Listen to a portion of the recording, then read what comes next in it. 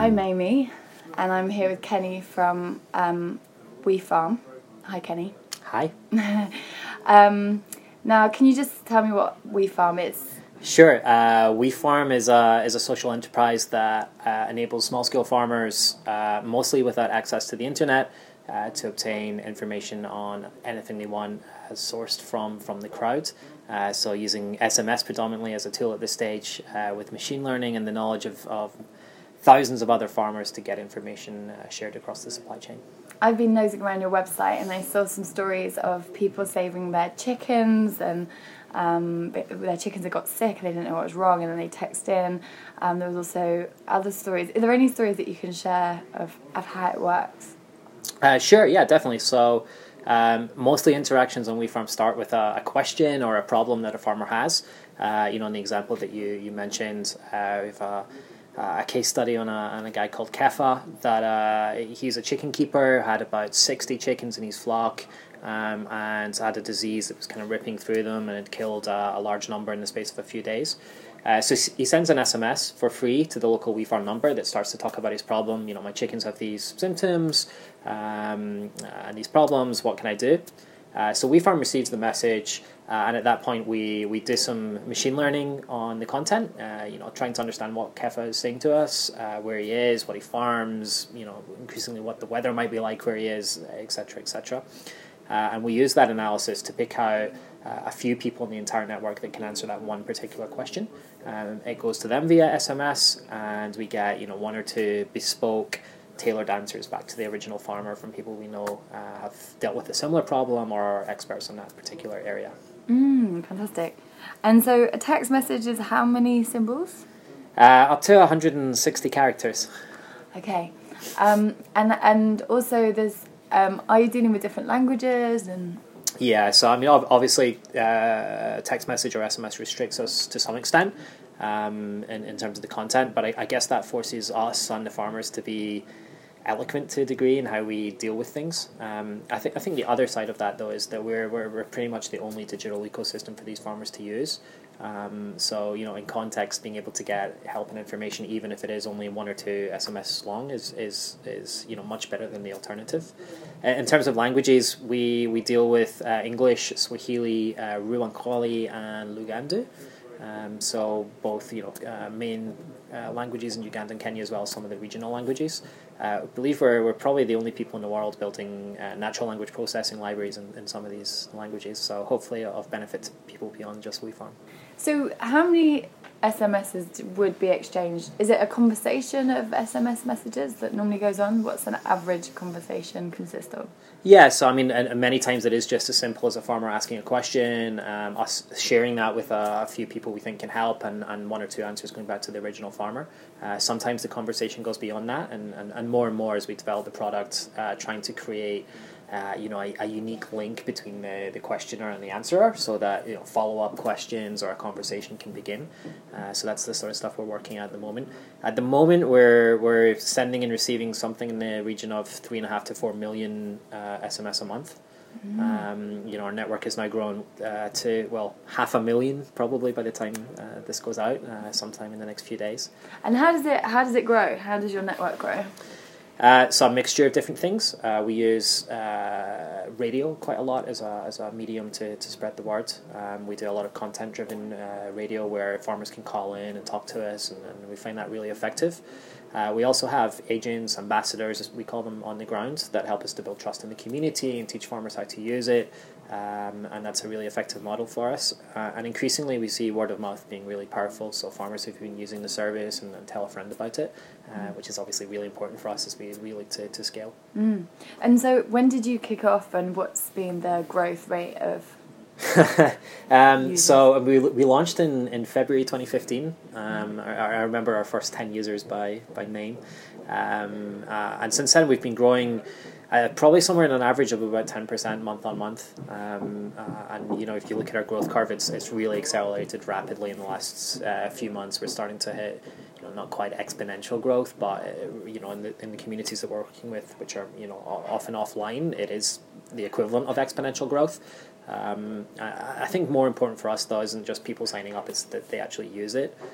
So in the average month, about 30 to 40% of the users are actively contributing content, questions and answers, which is astronomically high, if you compare that to most of the kind of social networks that we see in the Western world.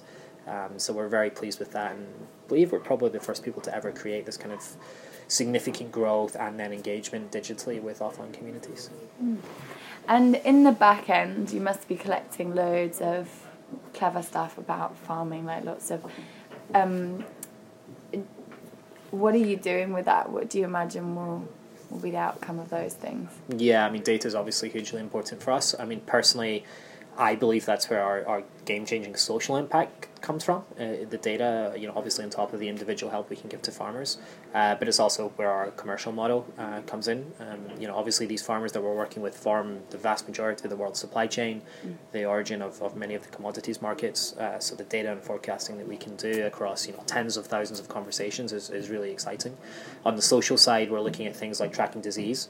Can we use machine learning and the symptoms of a disease to pick out trends that might indicate an outbreak of foot and mouth disease or armyworm, and help local authorities to deal with that, NGOs, whoever it might be. We can probably see that in an hour, where otherwise it might take weeks to come to light. On the commercial side, looking at things like ripening periods, also disease patterns that might affect the supply chains of some of the multinationals or the commodities markets. Not sacrificing or giving away any individual data on any farmers, but looking at the trends at what happens across massive numbers of conversations, and also then building that back into the product so it helps the farmers. So if a farmer asks a question on planting carrots in a particular region of Kenya, we have a lot of historical data on other farmers who've done similar things and can help to guide people based on data rather than just hearsay. And obviously we've seen a lot of change in agriculture over even just a relatively short period, like 30 years.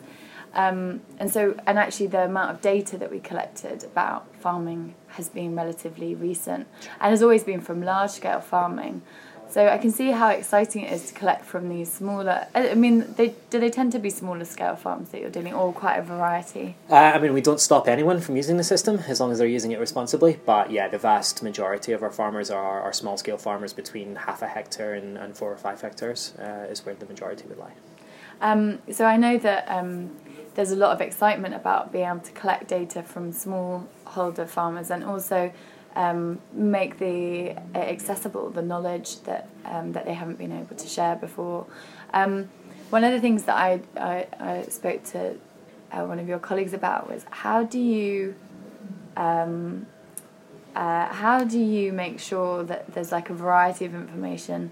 So if someone comes in to market a product and they approach 100 of your farmers and they get on your... and so the farmers are talking about this product, which may or may not be a great product, but how do you prevent your system, or is that something you won't get involved with? There's, I guess, a wide range of examples where people could be sharing, potentially inappropriate content. I guess we look at dealing with that in a couple of different ways.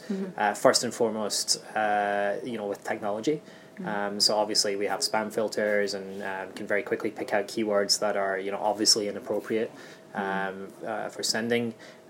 More and more we use more sophisticated machine learning to actually detect intent rather than just keywords.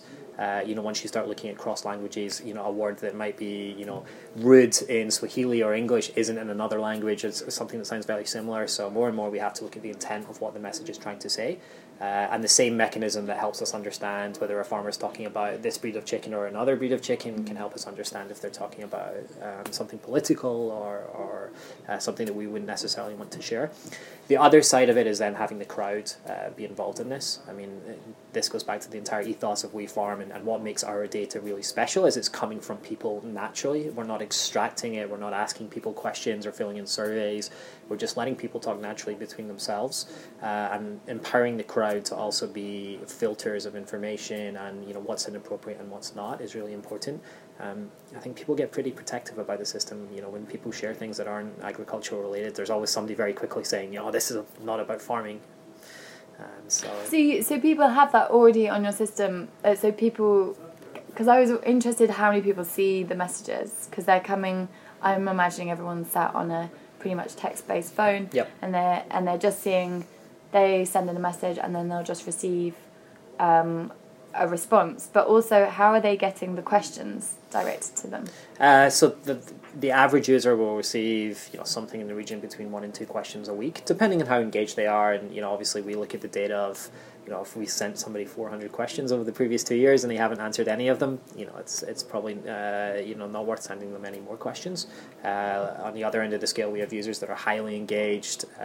We have an Ask Me function where users can request questions, and we see some users that sit and answer questions for half an hour or an hour, and it's that's really exciting. So I mean, how many messages people get really depends on their own activity levels and what they want, but the average question is probably being seen by somewhere between 10 and 20 people at the moment. We expect that 1 or 2 will answer it statistically, and obviously within that there's people that will report bad content or flag inappropriate things as well.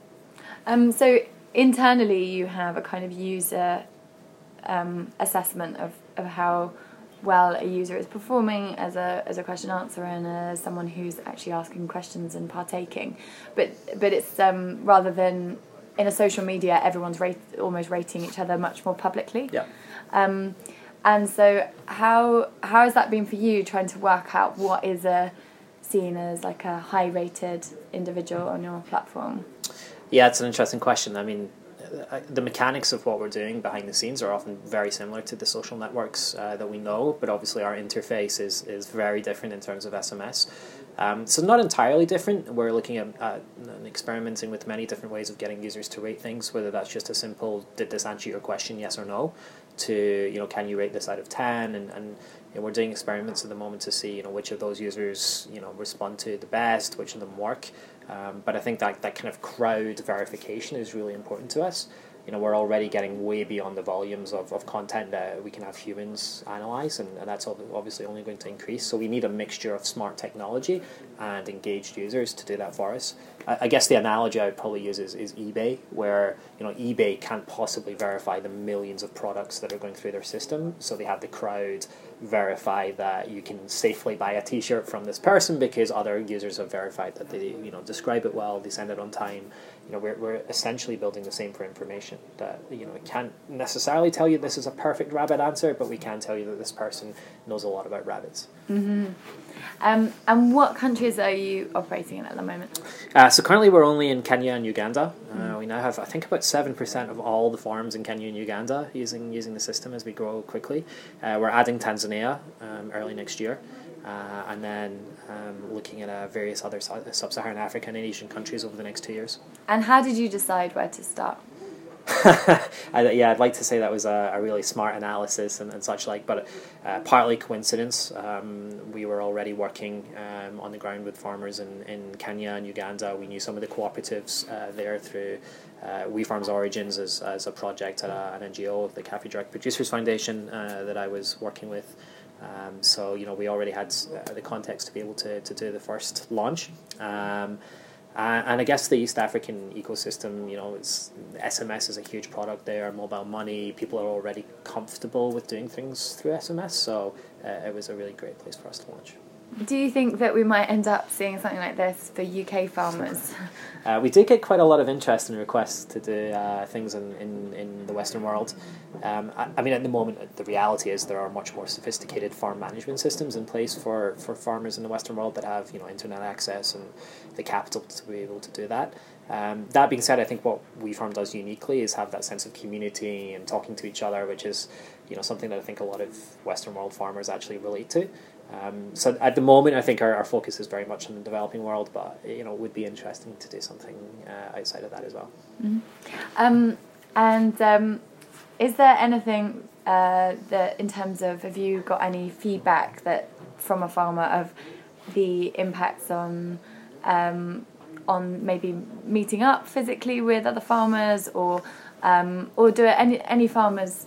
I'd really like to hear a story of where it works really well, and maybe ones where you've really had to work to solve a problem, maybe where people weren't sharing or they were trying to sort of sabotage. Are there any stories of? I don't know of any stories of sabotage. maybe yet to come. I mean, definitely we have plenty of case studies of farmers who've used it and really benefited from it. From Kefa, our chicken farmer, to we were doing a case study recently with a tea farmer called Michael in Kenya that he'd been asking various questions on fertilization techniques, on pruning, which is really important in tea plants, and when to do that, the spacing between these new plants, and over a year of using the system, he got pretty close to doubling, not quite, about a 90% increase in his average tea yield, which is obviously a fantastic result for us and shows what's possible. And we have various stories of that. We actually recently introduced a feedback function on the system where a user can send us feedback on anything that they want to just by starting their message with feedback. That comes directly into our Slack channel in the office, so we get to see every piece of feedback that a user has left, and it's I have to be honest, the majority of it is really positive. People freely sending us information about the things they've taken from the system. Obviously, like anything, the occasional pieces of constructive feedback as well. We're still an early stage company, and there's a lot of progress for us to make, but we're getting there. Can you imagine posting out experiments or challenges with the idea that you're now starting to gather all this information? Can you imagine actually sending out experiments that many people try in different areas and see what comes back? To farmers, you mean? Yeah. Yeah, I mean, we get a lot of interest in us sending things out to farmers, whether that's from a quite crude angle of advertising to obviously looking at much more of the data side of things and social experiments. I think what's quite important for us is as we grow and build the trust of the farmer is to minimize the top down voice as much as possible. So we try to send as little content to farmers as possible and really make it a community thing. Trust is hugely important everywhere, but especially in rural African communities. We are the first digital system that the vast majority of these farmers will ever use. So I think it's really important and a big responsibility on us to make sure that we're being responsible with that.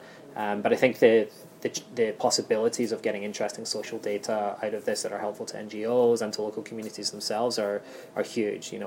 For example, we can look at the rates of which young people under the age of 30 are planting coffee versus tea, and start to look at trends in that, or what are the problems that a 20-year-old farmer is talking about versus a 50-year-old farmer, men and women, and the gender differences in that. And that's all really powerful data for governments and local authorities, I think. Mm-hmm. With the data sharing, where do you draw the lines of where this anonymous but accumulated big data, who can get their hands on it? I think this is still early days, and as I said, the first and foremost for us is the trust of the farmer. The reality is that none of it works unless farmers trust us and do so for the long term. We also have shareholders in the business, which is the NGO, which we first created WeFarm, which is owned by the farmers themselves. So we have a kind of direct link in our very structure back to the farming communities. In terms of data specifically, I think that's really a case-by-case basis for us at the moment. Our commitment to users is we never give away anyone's personal information and have no intention of doing so at any point. We would certainly look at any aggregated data that hurt farmers as something we would want to get involved in. But the vast percent of what we do is a very anonymized and a very big scale, so it isn't really particularly relevant in that sense to any individual farmer. Mm-hmm. And with the NGO, does that mean that you have a board? Who sits on the board of your NGO? So the NGO has a board of trustees, which includes, I think, 3 small-scale farmers these days. They're a shareholder in WeFarm and have a board seat on the WeFarm. We also have venture capital investment now. We are a social enterprise, but a commercial company. So we're hopefully building the best of both worlds. And how long have you been involved in WeFarm, and how did you end up here? It's a relatively long story. I'll try to keep it short. I've only got a few minutes. I spent many years working in Latin America, mostly in structure and engineering projects with rural communities. I built fish farms and water systems, mostly with indigenous communities in the high Andes and Amazon basin. And obviously spent a lot of time working with farming communities and I guess seeing a lot of a lot of the top-down attitude that was taken to information sharing. You know, a lot of people, you know, it's obviously widely recognized, this issue of people not having access to information, but being honest, most people come at it as well, we'll just tell poor people what to do. And I think really saw the opportunity to do something very different. And working with small-scale farmers under the NGO a few years ago, we kind of started to develop, you know, what would become WeFarm, and people were really excited about those ideas and being able to share their own knowledge and information. And then in 2015, we took the decision to spin it out as a social enterprise, and you know, haven't looked back since. Amazing. I feel like I've got everything I need, but is there anything else that you think? How many people work for WeFarm at the moment? So at the moment we're 24 at the moment, with a kind of core team based here in London that's mostly senior management, data science, developers, and then we have awesome teams on the ground in Uganda and Kenya, and they mostly look at the marketing side of things, the engagement with our users and agricultural knowledge, and working with the farmers themselves. We are in the midst of doing another funding round at the moment. Hopefully on the back of that we'll probably be doubling in size over the next year. We hope to reach about 3 million farmers with that. So we're excited about the next sort of 12 to 18 months. Great. And one thing that came up when we were chatting at this conference was, have you ever thought about giving them all weather systems and collecting the weather data? Yes, very much so. I mean, our core vision for WeFarm is to become a complete digital ecosystem. So at the moment, it's very much based around questions and answers and information. But we're really working on products that take that core and build other services for farmers around them. So whether that's the farmer being able to trade things through WeFarm, or have access to loans or fertilizers, or simple things such as weather, you know, we're very open to all of that. Ultimately, we'd like farmers to see WeFarm as a trusted source of information for everything. And Farmerama has a community, a sort of global community of small-scale farmers and also innovators and tech designers. Is there anything that you would like to, any challenges that you have at the moment that you think they might be able to? We have enough challenges to keep people going for the next decade, I think. But yeah, I mean, if anyone's willing to help us or wants to know more or get involved, we have a contact us page on our website at wefarm.org. I'm very, very happy to speak with anyone who wants to get involved. Perfect. Thank you so much, Kenny. Thank you.